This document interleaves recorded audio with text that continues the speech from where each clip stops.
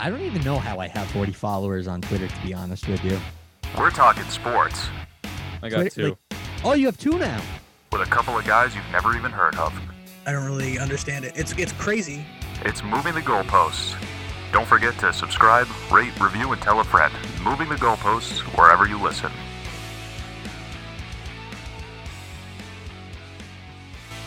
What's up, everybody? Welcome to Moving the Goalposts. I'm your host, Nick Mara, joined by my co-host, Mike Masala. Mike, how are you now? I am doing great, brother. How are you?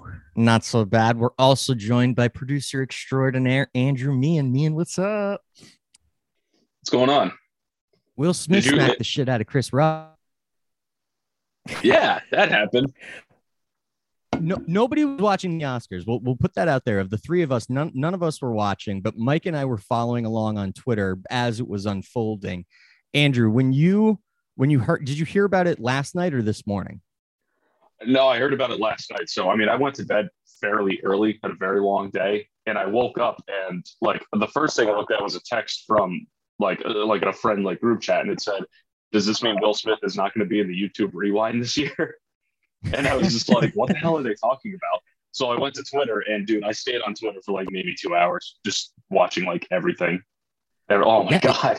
it was the equivalent to me of when a big trade happens or rumors of a trade happening in a sports league where more information is leaking out and you're getting different takes from different people. And then there's Zapruder film video breakdowns of whether or not he was. Which, by the way, if somebody cocks their arm back, whether it's to punch you in the face or slap you in the face, you are going to flinch. If you know it's coming or if you don't know it's coming, you're going to flinch, which is what Chris Rock did. But anyway, it's a bizarre story. I guess Denzel Washington, the uncertified hero or the unsung hero of the whole story, because he was the one that got Will Smith to calm down during the commercial break and realize that when you're at your highest, that's when the devil's coming after you. And then Will Smith goes on to accept the Best Actor award like nothing happened. Well, not like nothing happened. He was bawling his eyes and apologizing. Everybody except Chris Rock. It was one of those nights where you just these are the nights that Twitter is made for. These historical, culturally relevant events just make me laugh every time. You could refresh every 2 seconds and there's a new meme. Obviously being in dog Twitter, it was two defenders two was not good anymore. Slap him in the face. Just classic meme after meme every 2 seconds. It was awesome. Mike, when you found out about it last night, though, did you think that it was real or staged? I thought it was real right away because I, as we were talking about before, the first video that I saw was, I think, the Japanese version where they showed the full confrontation and then didn't bleep out what Will Smith was yelling back at Chris Rock. So I thought it was real right away. I thought it was a punch at first. That's what everybody was describing it as. And then I saw it did sound like a slap. It sounded like it was fake. It sounded like somebody was off screen doing some Foley art and punching something, pretending to make that sound. It was more of what microphone was Chris Rock wearing? Was he wearing one of those lapel mics? And as the arm was coming over, it ran by and the wind. Yeah, that might have been. It's Hollywood, right? And the way because you're 100% right. The first one that I saw was the edited version. So I'm this is probably fake. Something weird happened. He walks up to him, he slapped. Yeah, it felt like a very Hancock moment. But I need to know what Denzel Washington was saying. I need to know what Coach Boone was in there, just giving the perfect calm down speech. I need that and I need it right now. Left side, strong side. Man, you 100% think though, man, that it was a real slap. You don't think it was staged in any way? Yeah, the first one I saw was the what was it on ABC, the American broadcast version. So obviously you see the slap, you don't, then they dump all the audio, and then I heard I believe it was the Japanese one or Australian one, whatever. And Will Smith is not he's legitimately yelling. And or even before acting. Or acting. But even before then, it kind of looked like when it's off camera at first, but Chris Rock goes, oh man, and you pans to Will Smith walking onto the stage, and it kind of looks like Chris Rock is leaning forward a little bit but I think that was more just like a laughing, like lean kind of. And I'm like surprised that Will Smith had to like leave his feet a little bit. Like that was just like, like, yeah. Let's give Will Smith a lot of credit for remembering. It seemed like he was recalling his Muhammad Ali training because he threw the hips in there too. Oh yeah, it was not a weak-handed slap. It was he put weight behind it. Now, if you guys were Chris Rock, what would your reaction have been immediately after? I think probably just exactly the what it was. Yeah. The stunned look that he had in his face. I don't know if I'm swinging back at Will Smith in front of everybody. I don't know if that's happening. I'm definitely not doing that, but I'm also not doing nothing. I'm saying something. Like he was like, it was a joke, and he's like, keep my wife's name out of your mouth, and he's like, I will. Okay, like.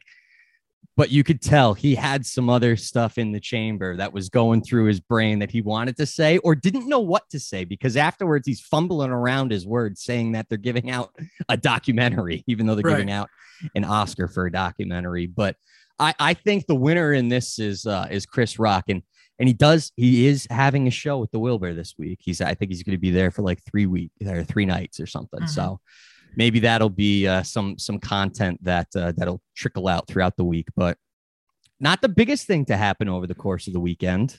Real quick, in terms, yeah.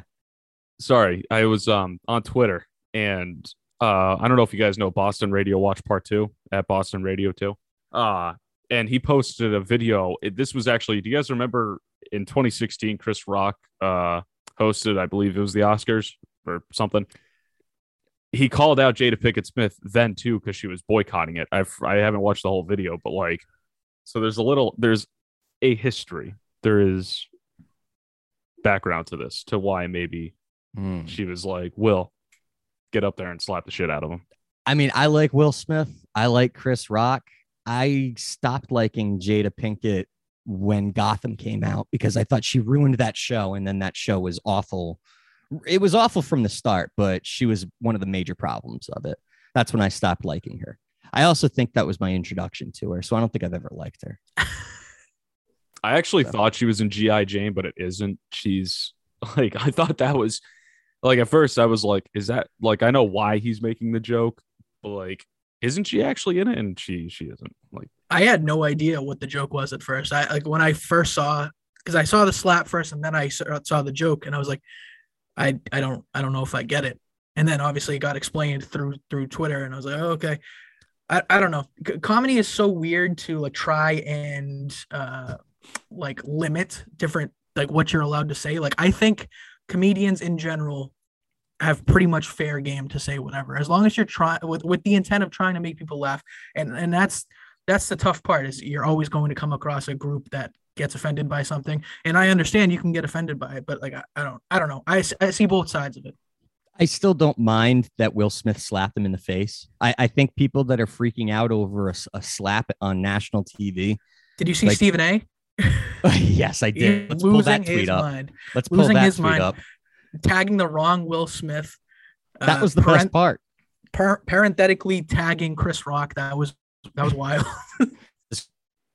Have a Twitter or something? No, he did, but like he like put in parentheses at Chris Rock. I don't know why he did. Oh wow, there's a lot more here than I imagined. There's like 5 tweets. All right, here we go. We'll start it off. 12 hours ago. Please tell me I didn't see what I just saw. Somebody please tell me that at Will Smith, the wrong Will Smith, was joking, and it was part of the show when he just smacked at Chris Rock on national television. I'm betting y'all. Please tell me wrong. Smith seriously did that, and he wins the Oscar. He just stained the greatest moment of his career. You cannot do that expletive, especially as a black man in that position, to another black man. And then, yeah, in parentheses, at Chris Rock on that stage. If this was not a joke, Will won't live this down.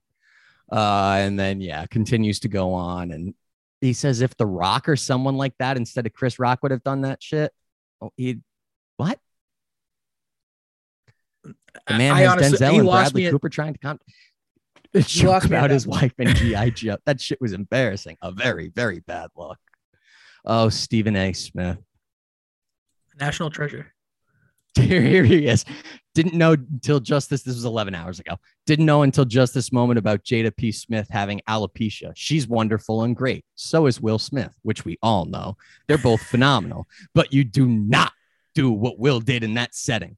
Go backstage and handle that shit if you must. Horrible look. Well, more on First Take. I didn't even realize that both of them were black. Mm-hmm. It's tough. It's a tough look. I didn't even notice.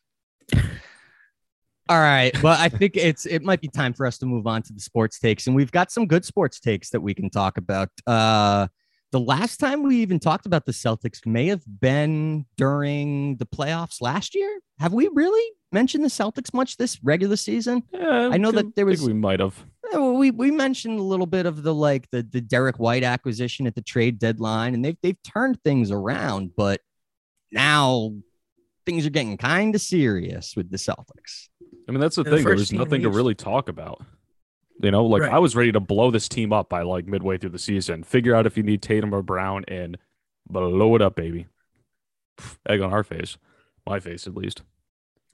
But I don't think that there's egg on our face for having those conversations, because when you have an underachieving team that's played below 500 since the bubble against Miami, there are some things that will need to change. And I guess the biggest change for me is probably them buying into Udoka's emphasis on defense, because when they weren't playing super great, like at the beginning of the run that they've had since January, they were defending really well. And now the offense is starting to catch up. And I think they've got the number one rating on defense and the number one rating on. They've been honestly like an unstoppable team. They're hitting every team that they see by like 20. Every time you turn on the game, they have a crazy lead going into halftime. Last night they were playing against Minnesota. Karl Anthony Towns, one of the better big men in the league, looked like he was gonna go off this game, and then you look back up at the screen, it's a 24-point lead. Like every night they're doing this to good teams to first place in the East. And do I think that they're guaranteed an conference finals or even an NBA finals? I don't think that just yet. But the way that they're playing right now, no, it doesn't think anybody is stopping them, because what they've done to all these teams, again, different calibers of teams in a row, they've been very impressive. The conversation can be anytime you've got that's just blowing out their opponents, whether they're good, whether they're bad, at home, on the road. The question comes down to, in the playoffs, when you're against that are better talent, and you afford to rely on blowout wins and not be battle tested by the time the postseason comes, because playoff basketball is very different than regular season basketball. It's much more of a half court game. It's a lot. I wouldn't necessarily say that it's a lot slower, but things definitely slow down, and it's more.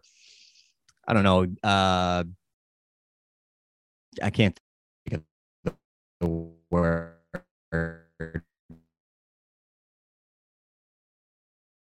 Actually carries over into the postseason. That's the tough part. And the fact that you would assume a lot of these teams will be playing better by then. Maybe you get like a full strength Nets, a full strength 76ers, the Heat finally heads out of their asses, and then who knows what happens in the West. It's a very fair question. I just think with what they've shown us in this past couple months, it's been a complete flip, and there's always a chance that they go back to that underachieving, not believing. One injury takes it all away, obviously. Last night, Robert Williams got hurt. They haven't really announced. Yeah, I know, shocking. Udoka said that he wasn't feeling great. So that could change a whole lot of things. Again, the defense has been so impressive. The game to be a great defender. Marcus Smart and Robert Williams, like those are all NBA type defenders. Maybe not first team, but they're all NBA type defenders. But these guys have all put it together right at the right time. Look at the seeding. the way that the playoffs are now in the NBA, they've got the top 6 teams in both conferences are assured a spot in the first round of the playoffs. And then for the Celtics, does something like that give you a potential desire to manipulate the schedule and possibly change your seeding so that you avoid Brooklyn in the first round? Because I think that the Nets are probably their biggest competition. Definitely. I think the Nets are definitely that their toughest out right now.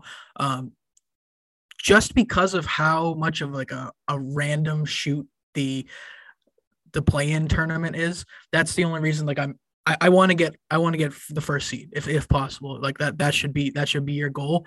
If Brooklyn's the best team in that play-in, then they go in and they can grab that 7 seed and you don't even have to worry about them in the first round.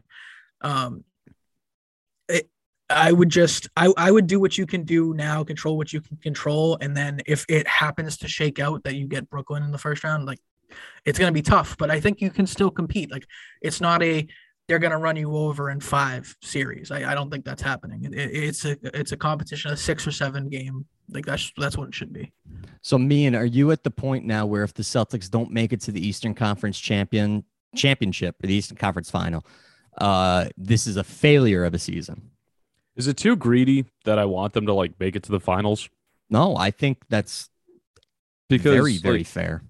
Like, here's my standing. So, like, we've seen like under Brad Stevens, like what, 5 Eastern Conference championship appearances?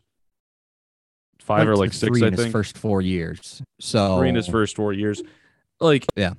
And I know he's now the GM, and it's Ime, Udoka is now the new head coach, so it's a new regime.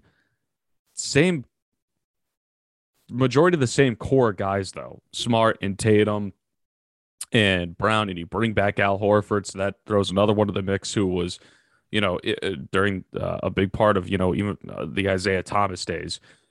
Like, I've seen that before, and I know you have a new head coach, and I know you finally, like, got it going, and you found your team identity at the right time, probably at the last, not at the last second, but for not too late. You found it not too late for you to go on this incredible run to where you're putting clinics on every night. The past 2 weeks that anybody's probably watched the Celtics.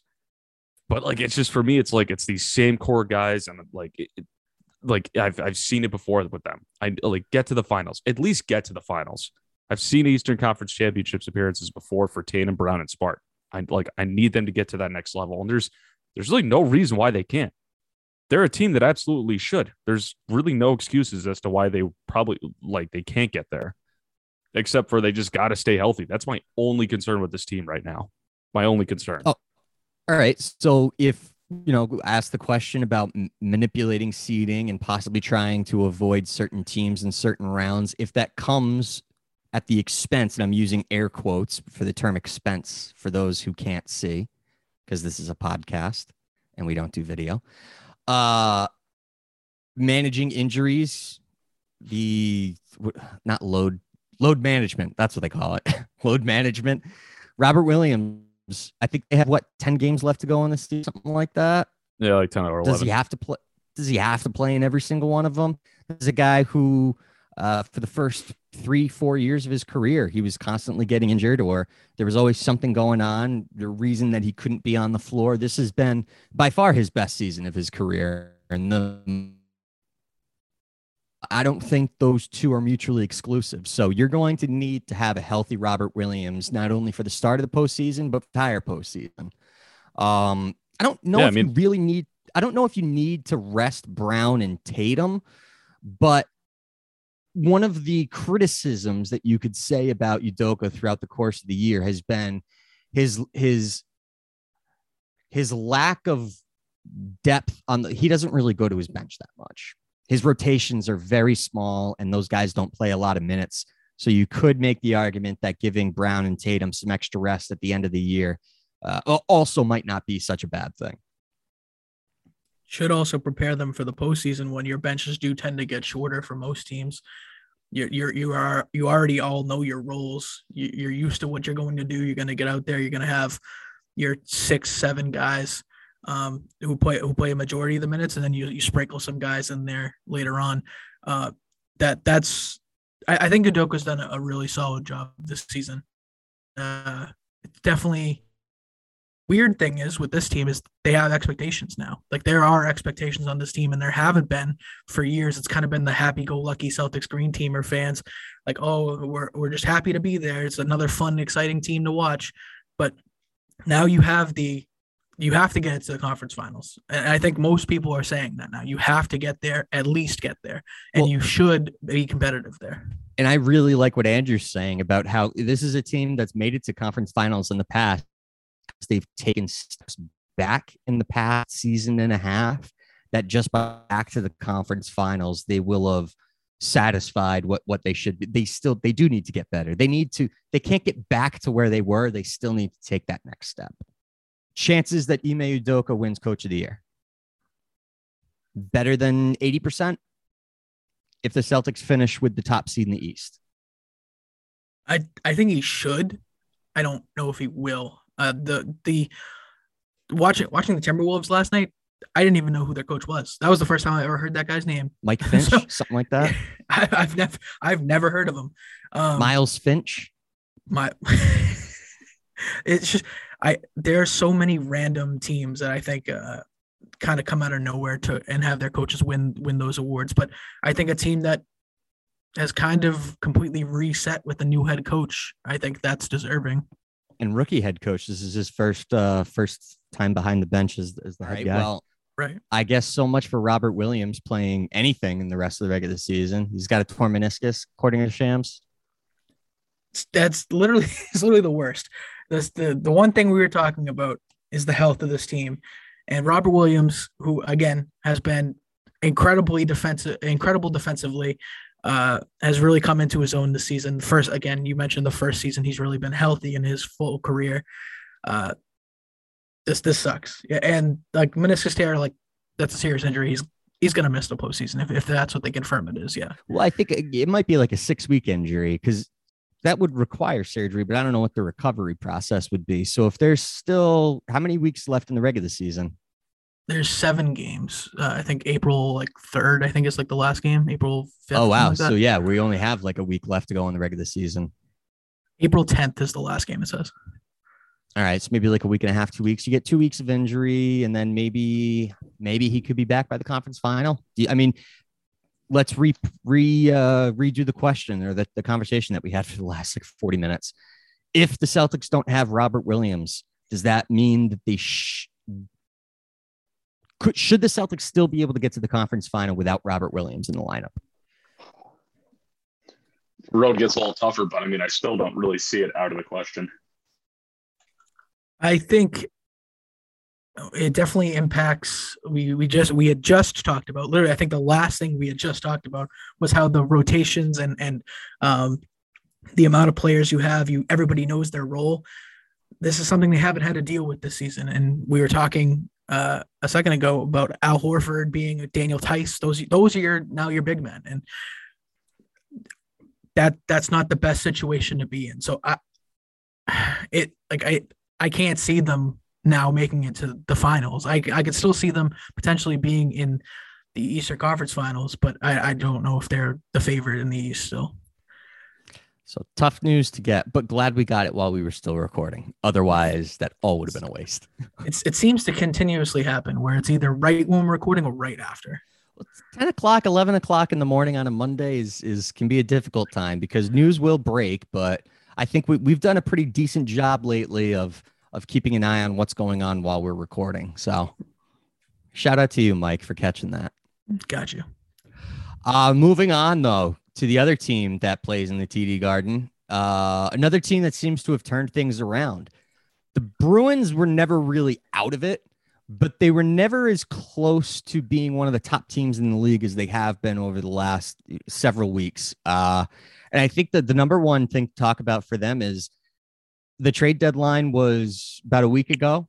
They did not trade Jake DeBrusk. As a matter of fact, they signed him to a 2-year extension to lower his cap value for a qualifying offer that would have to be picked up in the summer. And he wasn't moved on. And I think that was a panic move. I think they were trying to move him, and having an extension in place might have made him easier to move because the contract would have been known, but nothing ever ended up working out. So a little bit disappointed that Sweeney couldn't swing that trade. Not sure what type of impact he'll be able to have on the team, throughout the rest of the regular season and into the postseason. He's a streaky guy, and he's playing with Bergeron and Marchand, which everybody plays well with those two. Right. The biggest news is the acquisition of defenseman from the Anaheim Ducks, Hampus Lindholm. Have you guys gotten an opportunity to watch him since he's come back to Boston? He is he's a big boy. He's a big boy. He's a big guy. Built, can push people around. But he's not a super physical guy, and then you don't think you really need that. He's a guy who's going to be bashing heads against the wall. You just need someone who's strong enough and can make space in front of the net. And the way that Swayman's been playing is very encouraging. I do think that the Bruins are looking at a possible long run, and I know that is a very, very, very couched way of saying it. But I don't necessarily think it's because of who they have. I think it's because the competition across the rest of the conference, it's good, but it's all pretty much the same. There's not one dominant team. There is no Tampa Bay Lightning this year. Yeah, they're kind of all hovering around the same in the standing. It's not like you said, there's no one breaking away. Having the combination of McAvoy and Lindholm playing together, being able to take out a team's top line, that's going to be an immense prospect. This coming into the playoffs right now. Like, you have two guys who are going to completely shut down, kind of like they did this past, was it Thursday, their last game? Was that the Saturday? I think they played Saturday. Yeah. So like, if you're able to do stuff like that, like, this is going to be a great something. Like, we've been talking about it for years. Defense has been the issue of the Boston Bruins. Defense and secondary scoring. They've been able to at least solve one of those issues for now. I don't necessarily, again, kind of like I said with the Celtics, I don't see them being a championship contender, but I think they should be in contention for the East. I mean, I definitely think that the Celtics are closer to a championship than the Bruins are. But the nature of the sport in hockey, if you get hot at the right time, you can go deep. You can make a run. You could have a goalie who just stands on his head for a year and then isn't the starter like the year after or 2 years after. Yeah. Another thing that Boston has been doing a lot better lately than they were at the beginning of the season is secondary scoring. That Charlie Coyle, Trent Frederick, Craig Smith line is a matchup against third lines and fourth lines that you can really exploit, because you've got guys that are talented and have skill, but still play with that grit that's required in a third line role. Yeah. I mean, it's again the one or two thing we've been talking about, and now that they've been able to kind of split up that perfection erection line and kind of have a little bit of everything coming from all these different lines, it does feel like they're in a good spot. And I think that Lindholm deal specifically, I think that does a lot for your GM. Like, I think he was on the hot seat, and maybe that could save his job. Yeah, and I think signing the extension, he signed an 8-year extension, so he's going to be in Boston for a very, very long time, until he's about 35, 36, which I don't think is going to be a bad thing. But it seemed like Sweeney made a move that was not only trying to help this team, but help him save his job. Andrew, if you were going to, just based on like what you've seen from the team throughout the year or the last couple of weeks, if you were going to be have a pause or a cause for concern in the postseason and having it not be like injury, what would you say is the number one thing that the Bruins are facing that could derail them in the playoffs? I mean, it's really been what their biggest weakness has been all season. It's their defense. And I know they fill a pretty big hole with that with Hampus Lindholm. And I mean, what you guys were saying about Sweeney earlier, that's two pretty good trade deadlines in a row for Sweeney now, with the acquisition of Hall and Riley last year, and now Hampus Lindholm. I know you filled it with Lindholm, and your defense got better, but there are still some shades where I'm like, it's not really Swayman letting up that goal. Like, it's That's my biggest concern. But I mean, we've only had Lindholm for what, 1 or 2 games now. I think 2 games. Yeah, it was the 6-3 win against the Islanders, and then the game against Tampa, right? 3-2 win against Tampa. Yeah, so I'm feeling pretty good about the defense. I mean, with those 2 teams, it's Tampa. That was a good test for them. That was a good team to beat. So. Yeah, it was a good way for him to start off his Bruins career, and he played well in that game. He had an assist on a good breakout pass where he was able to protect the puck and move it up ice, which is something that this team may have been lacking. And I do like the aspect of now the defenseman, the 7th defenseman for them that's going to be like sitting up on 9 is going to be a left shot D, and it's going to be probably, depending on matchup, Forbert or Riley. If you're playing against a team that's going to require your D to be a little bit more active and move the puck a little bit more, and you need some more speed, go with Riley. If you're playing against a team that's a little bit more physical and you need a little bit more size and strength in your lineup, you go with Forbert. And it gives you the flexibility of bringing different lineups out there to adjust in a playoff series. That way you're not just trying to bash your head up against the wall doing the same thing over and over and over again. And it was kind of something that they've talked about for years now, even going back to like the final few years with Claude.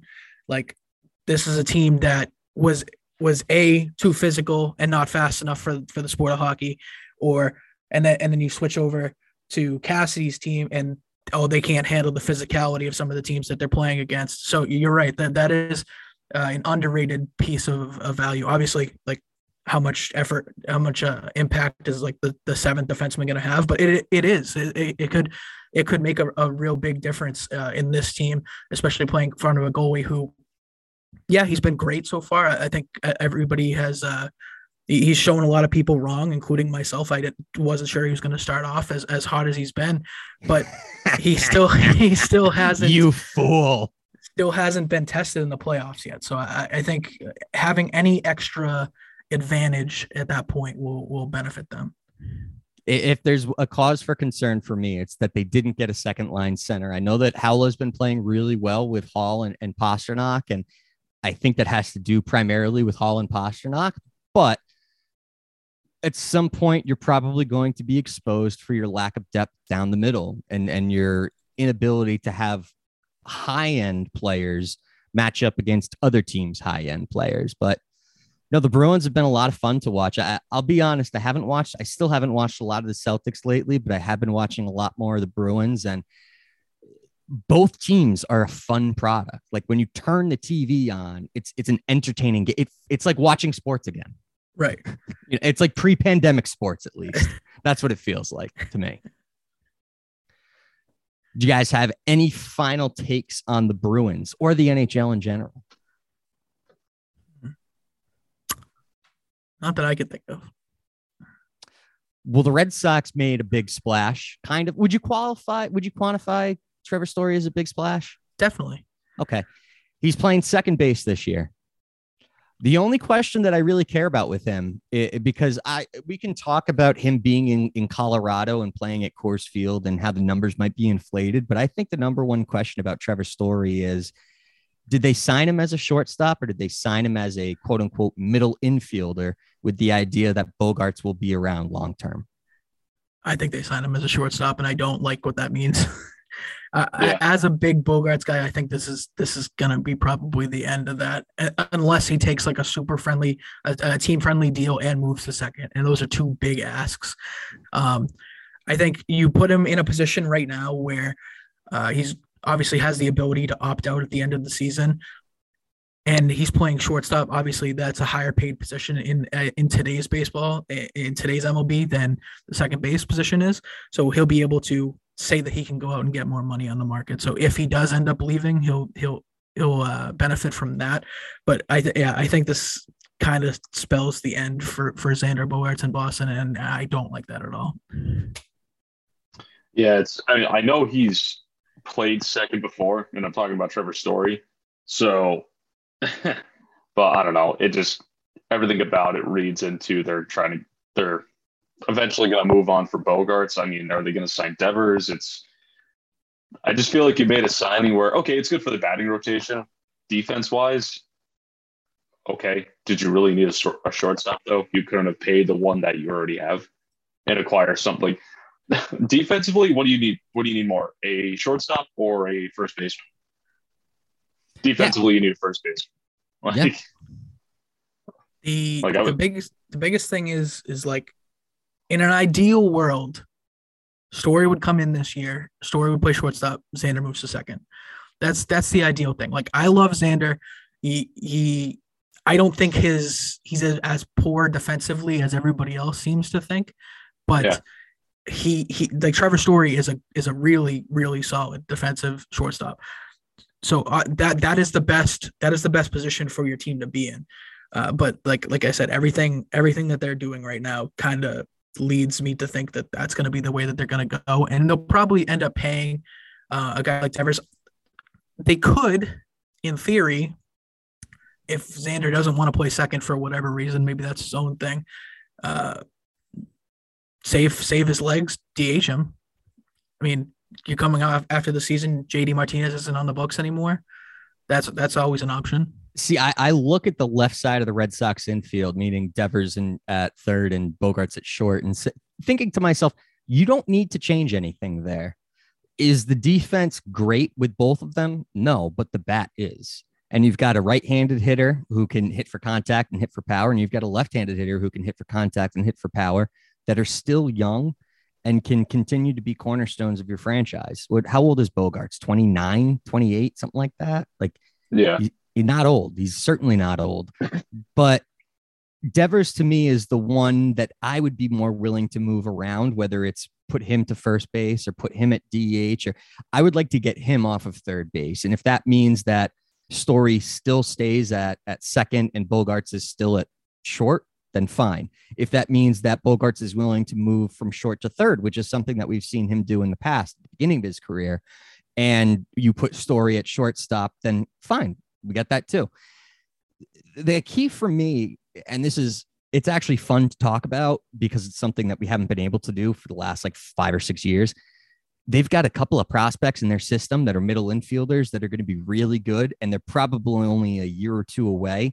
So that's the difficult decision that you have to make. It's, do we sign Bogarts long-term, or do we let him walk, knowing that we've got someone like Marcelo Mayer who's going to be coming in, who is projected to be the top overall pick in last year's draft, or Nick York, who's the middle infielder that they had drafted a couple of years ago that seems to be moving up the system pretty well. I think both those guys they want to try and keep in the minor leagues for the entire year this year, which is why they went out and got Story. Bogarts, to me, though, you got to bring him back.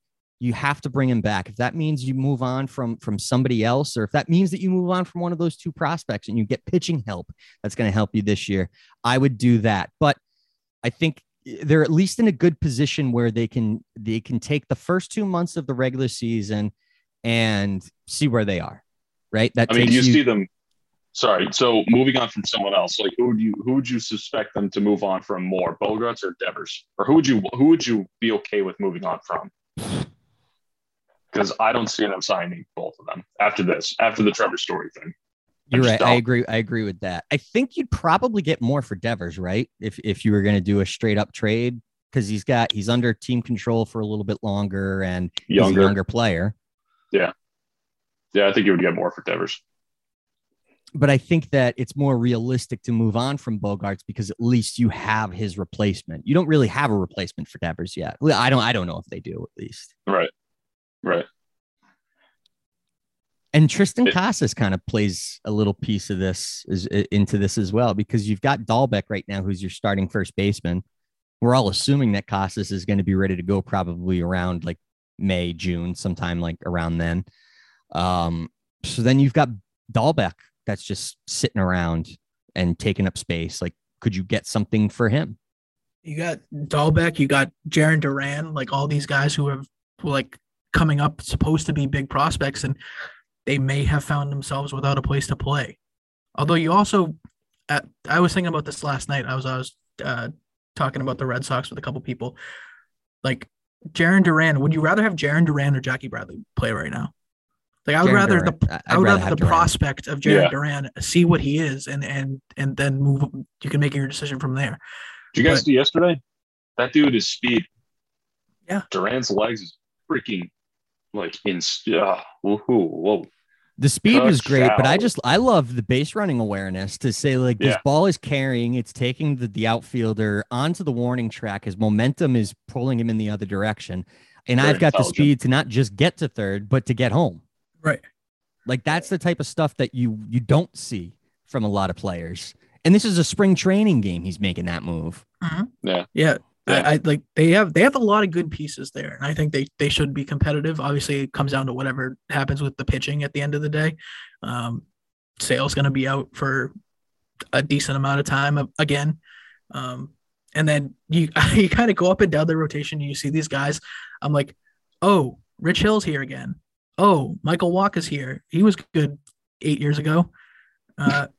James Paxton's here. He'll be healthy in September. Looking at the depth chart that they have on ESPN's site for the Red Sox, this is their starting rotation, their 5-man rotation. Chris Sale, who's currently on the injured list. Nathan Eovaldi, who I feel confident about, even though he's another guy that's had injury history. Last year, to me, was kind of an indication that I think he's over the injuries. But again, knock on wood, who knows? Right. Your third starter is Nick Pivetta, who had some great outings in the postseason last year, but I don't necessarily know if I want him as my number 3 starter. Tanner Houck is slotted in at number 4 and Walker's number 5. So yeah, without Sale, with Sale, I would say they would need to get an arm. God, I completely forgot Erod moved on. Where did Erod go to Chicago? Or no, I'm sorry, Detroit. Wow. Yeah. Just forgot about that, or just remembered that. They needed to replace him, and they did the Chaim Bloom thing.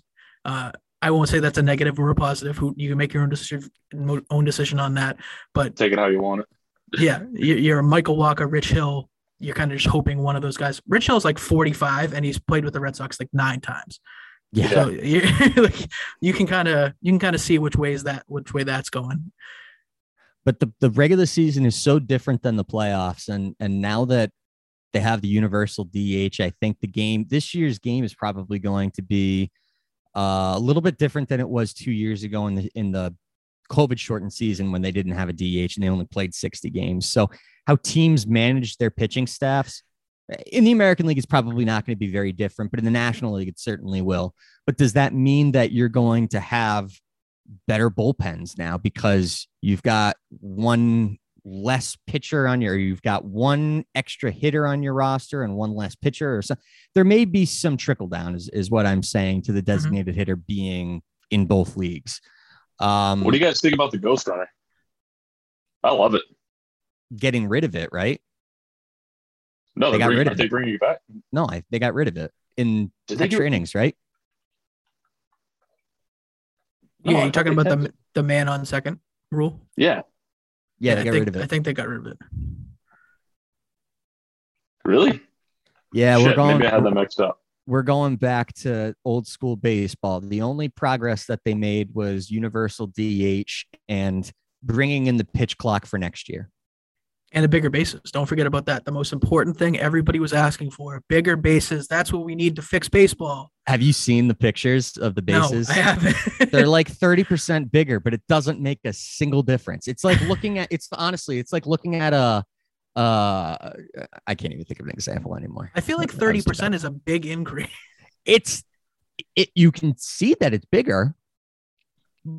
The point we're going to make the game better? I don't know, because as we've kind of had the conversation, what does it do? Is it supposed to encourage more stolen bases? How? Because the path from first to second is shorter? Well, you say the same thing about the throw now, because the base is bigger. The guy who's going to be fielding the throw is now closer to the ball. True. That makes sense. I actually didn't think about it that way. So you've actually calmed my argument. I was going to say the 90 feet thing. It's been very impressive. And one of the more under discussed things in baseball is how close, even though everybody's like humans have sped up, throws have sped up, how every play is still kind of bang, bang. Like you get a lot of those plays. it's happened for 120 years, 140 years, whatever, how long baseball's been around. That was my only concern, is you're not going to have those bang plays anymore. They're just going to be outs. Yeah. But like you said, they are a little close now to the throw. It makes sense. I don't get what it does though. Still, the only thing that I could reasonably say a bigger base is going to give a clear advantage to the offense is on a bang bang play where the guy is sliding into the base, whether it's head first, feet first, doesn't really matter. But let's say for the sake of an argument, it's head first. He's going for a head first slide on the outside portion of the bag, and the throw carries the fielder to the opposite side of the bag, and now he has to catch the ball and reach over tag. It's going to be a further reach because the base is bigger, right, and the runner is going to have an easier time of sliding to that corner. Right. Yeah, they brought the ghost runner back. Originally, it was going to be killed off in the new CBA, but it's back now. It's a thing in extra innings. Okay, so can you tell us exactly what the stipulations are? Is it to start extra innings right away? There's a runner on second. Hold on, let me give me a second to bring it back up in front of me. Yeah, because I was under the impression that they had axed it all together because I thought that players were complaining about like statistics not working properly. I just read one article that says originally it was killed in the new CBA, but because of the shortened spring training, they brought it back for this year to shorten up games, which I'm fine with. I'm perfectly okay with that. To start in extra innings. It's, I know you're shaking your head. Talk to me when you actually have to when the baseball game that's going on is for more than just entertainment purposes, and you can leave whenever you want or stop watching whenever you want. That is fair. I just baseball purist in me, the old school curmudgeon, the get my peanuts and Cracker Jacks guy, it wants the full. If you don't like baseball, don't watch it. Like that's what we're getting. It's not watching it; it's working in it. It's the people that work in it that want you think up. You think John Henry and the owners who didn't want to pay any of the guys who were working it, like they care about anybody? Well, in extra innings, all the concessions are shut down anyway. So who cares if it goes 5, 6, 7 hours, right? Exactly. That's what I'm saying. So this is from the Union Democrat. I don't know. It's the one, the first thing that just popped up, but the rules are legitimate. I'm sure they are. So when a game's tied after 9, there's one single half inning of extras. A runner will be placed on first with nobody out. The home team then gets to choose to play offense or defense. Pick offense, and it's simple. You win if you bring the runner in, but if you can't score the runner, and then the team in the timeout wins the game. What? Can I have the URL to this address again? That's got to be it. I'm not saying you're wrong. I think if that's the rule, that's ridiculous. So the home team gets to choose whether they want to hit first or field first. Why would they ever want to field first?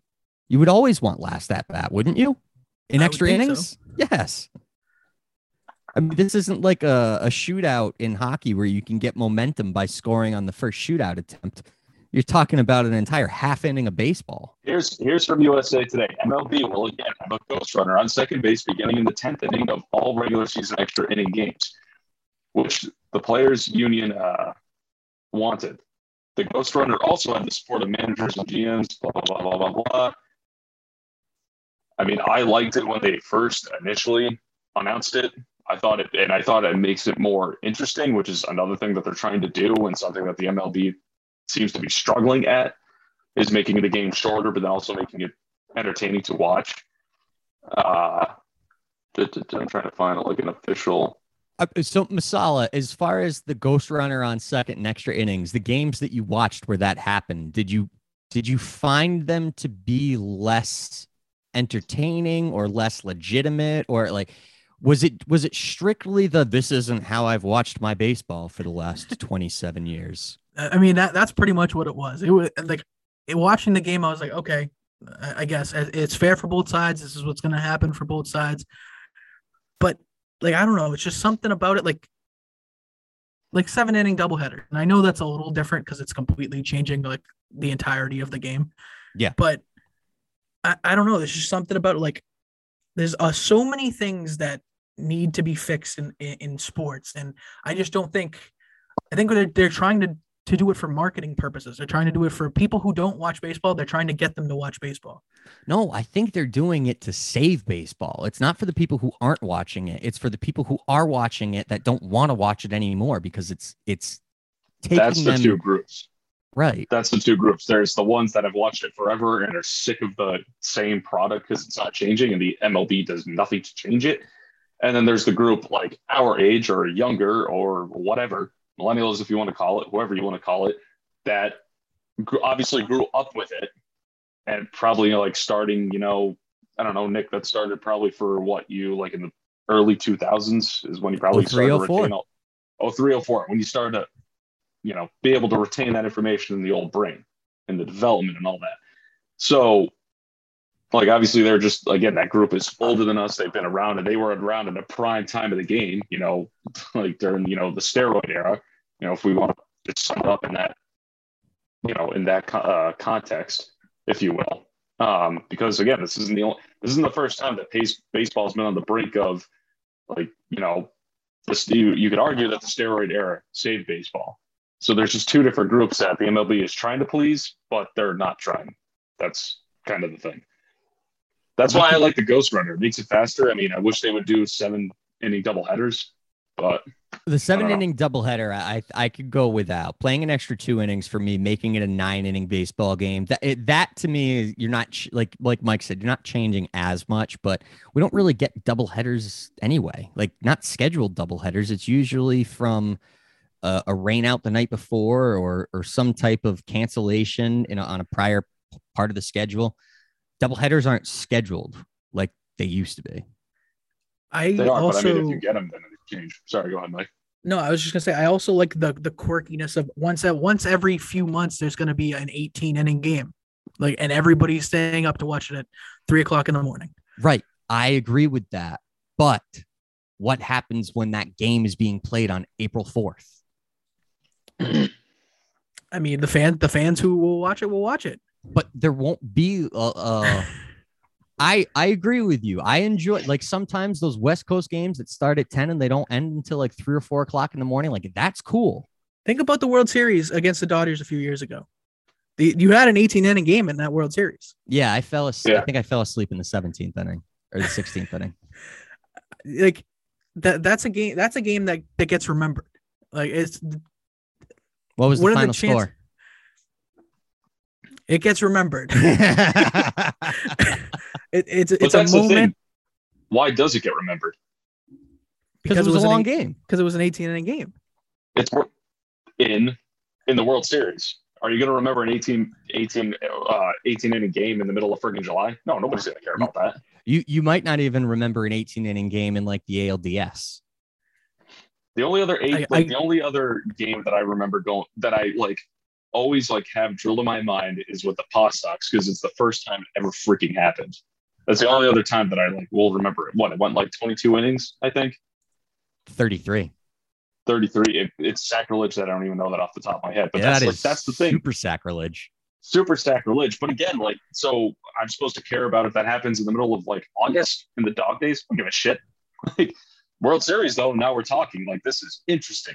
This is, that's why I'll remember that. Regular season baseball it's a much different animal than postseason baseball. If you want to grind out at bats in the postseason and use 12 different pitchers in the postseason and have a 9-inning game last 4.5 hours, go right ahead. I still don't think it's the best thing for the sport, for the viability of the sport. But if you're going to at least say the postseason is going to be the true representation of what baseball is, fine. For 162, though, we can change some things up. I don't think it has to be the exact same. The exact same. I mean, look at the NFL. The NFL has different rules in the playoffs than it does in the regular season, when it comes to overtime, at least. Yeah. Everybody hates them. I don't think, no. Yeah, well, the only people that hate them are the ones who lose in crucial games to it. Right. So. Oh, boys. Speaking of NFL, we don't have a lot to talk about. Was there coaches meetings or something going on? Mm-hmm. They just came out with a picture of all the coaches together, minus Belichick, of course. How's Mike McDaniel looking? He looks great. Front row. He's probably feeling great. He's got a new wide receiver. Freaking nerd. Let's talk about the Miami Dolphins for just a quick second. Oh, God. What they have done this offseason we talked about saving GM's jobs earlier. Chris Greer of the Miami Dolphins has saved his job. They brought in 2 starting offensive linemen. They traded for one of the best wide receivers in the game. You can argue whether or not your quarterback has the ability to make the most use out of him, but they're doing the most that they can to surround Tua Tagovailoa with competent pieces to find out whether or not they have the quarterback. And I can't say the same for a certain GM up in New England right now who is not putting the best talent around his quarterback or surrounding him with people who can block for him and find out whether or not he is a quarterback of the future. But what Miami's doing right now, this has been one of the better off seasons I've seen. Well, Mike, you can even stay in the division. Who was the other team that was challenging for the rights of Tyreek Hill? It was the Jets. It was the Jets. And what do they have? A young quarterback who needs help. What is the one thing that the Patriots have not been able to do so far? Get Mac Jones help on offense. Now, but we did that in the first offseason with him before we actually even had him. Exactly, but that's the thing is we got the quarterback help. We didn't get Mac Jones help because if we had drafted someone like I don't know if Davis Mills has a stronger arm, but if we had drafted someone with a different skill set, maybe those receivers would work better with them. Someone like Nelson Aguilar, Kendrick Bourne, and N'Keal Harry, it's not really helpful for Mac Jones because they're not creating a lot of separation.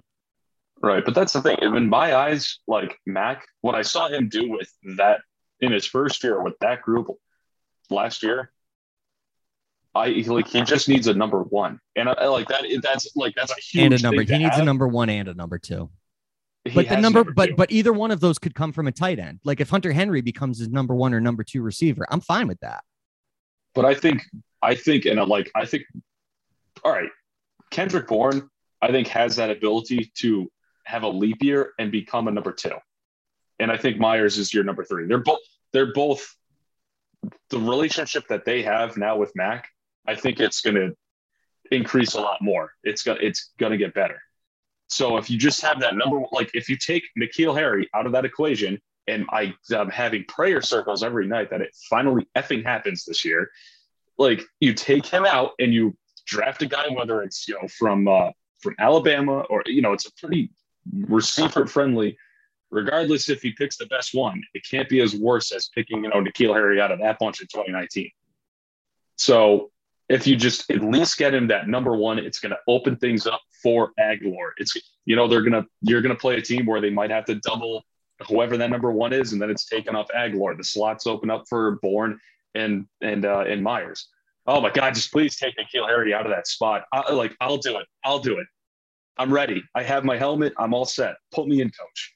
But that's all that he needs. Like Tua, there's no more excuses for Tua. It's go or no. Like if I don't know, take that saying however you want to do. There's no more excuses for him. That's it.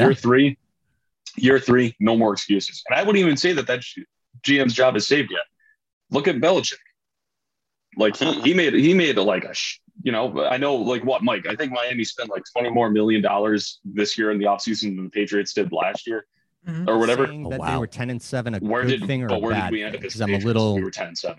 Was it good that they went 10-7, the Patriots, with Mac Jones in his first year? Would that help? Or I thought it was really, with the rookie quarterback, I thought it was really good. But are people in this region still thrilled with Belichick? Like, is that okay? Is that enough? Like, are you hearing like, oh, it's great, we're in a good position? No. Like we haven't even gotten to the draft yet. I'm not freaking out yet, but it's like, it was good, but was it enough? Was it where you should have been? No. I don't think Chris Greer has the expectation level that Bill Belichick does, though. So what we're holding. I think much lower. I think we're holding Belichick to a higher standard because, as general manager or coach, whatever you want to say, but his job with the Patriots has been to win championships, and he's done that. Chris Greer's job is to get the team into the freaking playoffs. Mm-hmm. Like, start with winning the division. So his bar is much, much lower. I'm also at. Go ahead. No. Go ahead. I was just agreeing. I'm also at the point right now where, and I've been known to ride the wave of Patriots fandom. Not anymore, you Dolphins fan. With the emotions. I am very nervous about this year. I am very, very nervous because last year you went 10-7 with a schedule that was easier, just in general. It was just an easier schedule than what they're playing this year. You have moved on from arguably your best player on offense in Shaq Mason. You brought back Trent Brown, which is good. But the rest of the group, there's not a whole lot going on there. You lost J.C. Jackson, and your replacements have been a guy who hasn't played football in a year and a guy who played with the Texans, which I guess is technically playing football. And you have no linebackers again. You're in a position, you have a lot of work to do, and they could do it by the time the year starts. But I am very nervous for what's happening right now is between the coaching staff and the roster. I don't feel comfortable. Well, I think we're building up for a big draft. I hope so. Well, we haven't even, like, it's not like they need, they still need to field the team. This isn't it. That's why I'm not freaking out yet. Like, they can't even make a trade at the draft. Like, we don't know. But we've seen so many people have talked about that there have been so many reports that Belichick and the Patriots are acting like Tom Brady's still there. They're acting like they're still the Super Bowl champion Patriots. We can go and find these veterans in free agency in 2 more weeks and say, hey, your market hasn't panned out. We want you back. Like that. This isn't happening anymore. Like those guys who are in those situations want A, money, or B, a place to win. How do you guys feel? I don't think you're getting either of those places here. How do you guys feel about New England's secondary right now? Bad. Do you know who they're having in for a visit today? Jabril Peppers, I think. Jabril Peppers, who asked me 5 years ago, I would have been like, yeah, cool. Isn't that the guy from Michigan who can do everything? He's like a wide receiver. He's a punt returner. He's a this, he's a that. He's a perfect Patriot. What has he done in the league? He drafted by Cleveland, traded to the Giants. Joe Judge. Oh, wonderdating. Yep. Friends Malcolm of Bill. Butler's back too. Yeah. See, I like the Butler thing. There was no sign of his game deteriorating. So that 5-time shot. I didn't do my voice warm-ups like I usually do. Yeah. No, you'll listen when you edit this, the microphone. You're gonna shoot yourself in the head. It's what you do. I don't know. I'm just nervous at this point. Again, like you guys both said, there is time and there are moves that could be made. It's just the way that the roster is built right now. This isn't a 10-7 team. No chance. Well, I think that they've definitely taken a step back on talent. The guys who have returned are a year older. James White is post hip injury. So hopefully he can give you something. I think that he'd be a good safety valve for Mac Jones, something that he didn't really have last year. Didn't really have. Brandon Bolden was occasionally good, but not a safety valve. A safety valve, Mike. He was good, and now you don't have him. This is going to be the tough part. No, that's the biggest loss. James White, who's better. That's the biggest loss this year is Brandon Bolden. That's the thing. That's the thing is the hip. That's a very, very difficult injury to come back from. But I think they're gonna have to be active at the draft. They're gonna have to be active at the draft, and that's how championship teams are typically built. Last couple of years we've seen some teams be a little less active in the draft and be able to build championship rosters. But I'm still of the mindset if you want your franchise to be strong and compete year in and year out for championships, you build them at the draft. That's how the Patriots were built.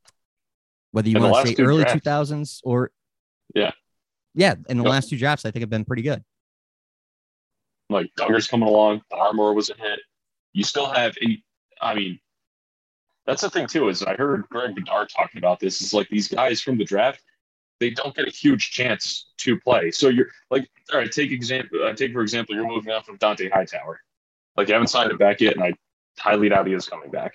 But they would have signed, if they signed Devin McCourty and Matthew Slater at this point, they would have signed Hightower back already. But they didn't because unfortunately, he's just getting old and slow, and he just does not move like he used to. So you have a guy like Josh Uche who you saw for like maybe the first 2 or 3 games, and then just he disappears out of nowhere. Ronnie Perkins is hurt. You got your experience last year through free agency, and you still had a pretty decent draft, and your draft the year before that was good. Because like that's the thing is everybody's getting on Belichick about how he needs to build up the draft and do better drafting, and that's what he's going to do now. He needs to get this team younger. You got experienced guys in through free agency last year. Could you have made some better signings than this year? Sure. If I would have been okay with moving on from Devin McCourty, because that's another guy who's getting old, and like we can make the argument for Matthew Slater. Sure, like all that money could have been flushed towards one other position or whatever. But they're getting younger, and they need to get younger. That was a big like that team lost some freaking gas last season. They lost a lot of gas, especially the defense. Got to get younger and faster. That's why I like this Mac Wilson kid. I think he's going to be a lot better at the linebacker position. Well, sorry, Chase Winovich was a defensive end, but I think you're going to get more athletically out of. But Chase Winovich should have been a linebacker. He had the build of a linebacker, maybe not a middle linebacker, but someone who's going to run around the field. He's too small for a defensive end. And that's part of the problem is too with this drafting. Like, yes, they've had hits in recent years. They've also had both tight ends who have been absolutely nothing for this team so far in Asiasi and Keene. You mentioned Perkins. Uche, they don't want him on the field. I don't know why, but they don't want him on the field. They did the same with Winovich. Like, they need to start. They need to hit on more of the picks. It's not just good enough to say, hey, we came away with two good players in the draft. You need to have contributors, and it would be one thing if Asiasi, Keene, Perkins, any of these guys were playing and at least doing something, but they're not. It hasn't been anything so far. Anthony Jennings, is that guy real? Yeah. He's been on the team for 2 years. I was going to say, yeah, you do have young linebackers. Right. They're just not good. Right. We don't know if they're not good because they don't play. But I think that's an indication that they're not good. No, but that is it, or is it just like the young, like I'm sticking Hightower in there? Like Hightower, I know Hightower's more of a middle linebacker, or Jamie Collins. Why the frick are we bringing Jamie Collins in?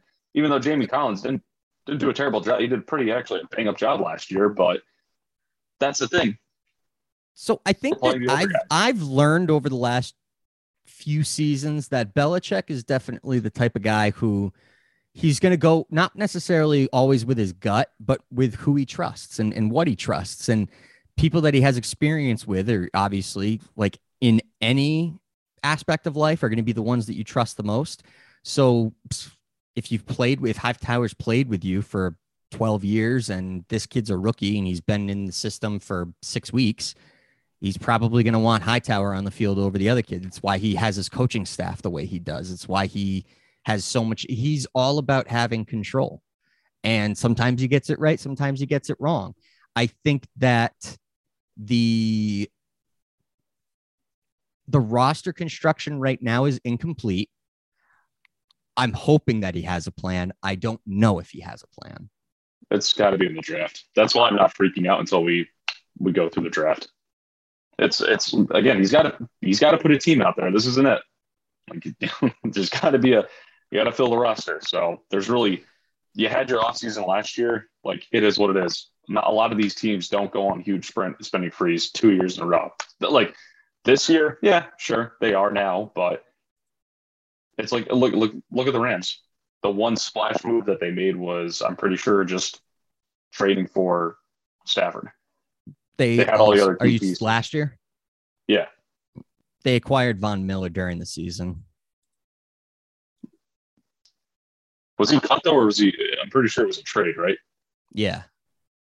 I know Beckham was cut, and then they obviously signed him, but that's like all in-season stuff. Right.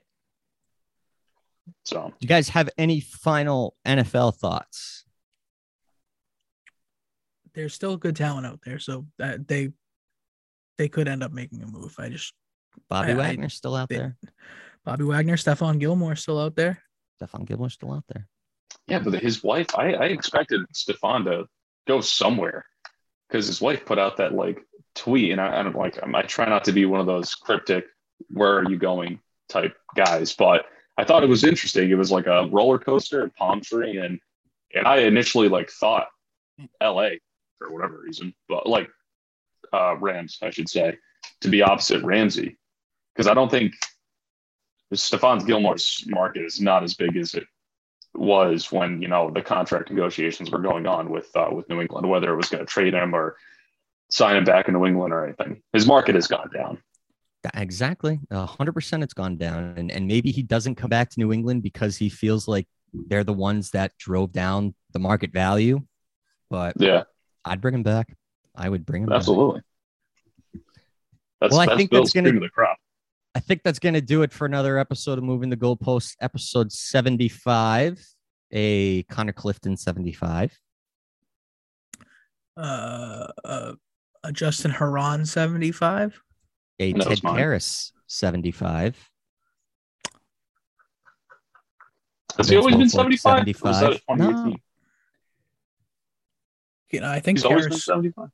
No, I think he was like 62 his first time, 63. He was 75 his first go around. He was 67 his second go around. I was gonna say I don't remember. Yeah. Okay. Yeah, that's Teddy right. Karras. Vince Wilfork, though, guys. Vince Wilfork. 75. Yep. No Celtics that are 75. I know that for a fact. I looked that one up. Red Sox 75s. If you guys can get any Red Sox 75s, I'd be super impressed. I only know it because I looked it up beforehand as well. What do you got? Yoxel Rios. Who? Who? Is he 2020 or 2021? Ooh. I think he was last year. I honestly have no idea. That's the thing with bullpens in baseball is it's so up and down every other year. Like you won't hear of these guys. They'll have one good year and you won't hear from them again. Right. It's either the bullpen arm that is the middle reliever in like the fifth inning for mop-up duty, or it's the prospect that comes up for a week because someone's on the injured list. Right. That's what you get in the 70s. Exactly. Hey, you guys want some NFL HBO news? That was going to be my final blow. Oh, never mind. Also, it's all yours. My final blow, boys. Hard Knocks this season. The Detroit Lions. We're biting kneecaps on HBO. I have never watched a season of Hard Knocks. I don't know if I'll watch this season just because really I hear about it. I hear the highlights and then I check out the highlights. So I don't watch the actual show. This one I might watch, though. I'm a big Dan Campbell fan. I mean, we got great content with the in-season season of Hard Knocks with Jim Irsay, the infamous one beat "We Will Rock You" chant that inspired the Colts. The in-season one was the only one I haven't watched. I actually will probably do that in the upcoming week or so. I think having Dan Campbell on Hard Knocks should be like a qualification. It should just be the new Detroit Lions football show on HBO every week, every year. I agree. And Jared Goff on it again, second time. Yeah, he was the first rookie quarterback, I think, to be featured in Hard Knocks, right? Probably. Yeah. Had to be. This from Mike Reese, by the way. Tight end Johnny Smith plans to spend the offseason in New England as a full participant in the voluntary offseason program. Smith did not do so in 21. He was awaiting the birth of his daughter, and there were COVID considerations related to that. So look for a year 2 jump from Jonnu Smith. Hope so. Maybe. I mean, I think that there were points where they didn't use him enough or weren't using him correctly, but yeah, there needs to be a jump. Needs to be. Yeah, hopefully Joe Judge can design an offense that really does that for him. All right, well, that's going to do it for episode 75 of Moving the Goalposts. As always, we want to make sure that you guys are following along throughout the week. You can catch me on Twitter at NickMara94. Masala is available at Mike_Masala. Producer extraordinaire Mian, you can follow him at MianA_83. Guys, both of you now. Till next time. Later, brother. Later, brother. That was weird. all together now.